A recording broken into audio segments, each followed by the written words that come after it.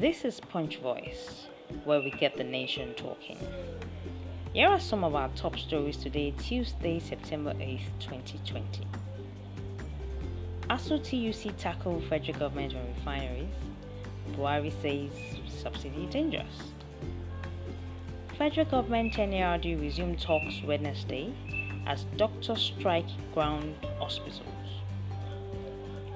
5,180 BDCs get 851.8 million on forex sales resumption.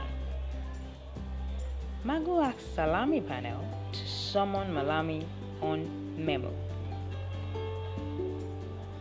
Budget supports IMF, World Bank conditions behind subsidy withdrawal and electricity tariff hike. Lawmakers oppose Ayayi's impeachment, protest exclusion from Akeredelu's Kalajes. Food scarcity prevalent in Lagos, Kano, Rivers, Abuja, and IS. Open schools reopen September 21, operates 3-hour timetable. Drop water bill, its agenda to divide Nigeria, Afenifere. Messi returns to training with Barcelona.